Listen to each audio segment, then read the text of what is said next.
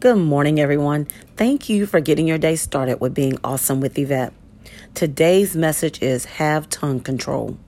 The scripture is Proverbs 29, verse 11. A fool vents all his feelings, but a wise man holds them back.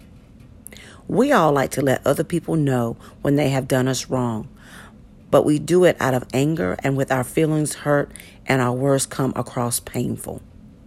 We need to start giving things to God and asking Him to give us the courage to calm down first before we say anything and practice counting to 5 before we speak. Let's ask ourselves if saying anything will really make a difference or destroy a relationship. I really hope this message was uplifting and encouraging for you to want to change and do the will of God to become a stronger and better version of you. Please hit the like and subscribe button to be notified when I post the next message. Again, thank you for getting your day started with being awesome with Yvette. Have an awesome day.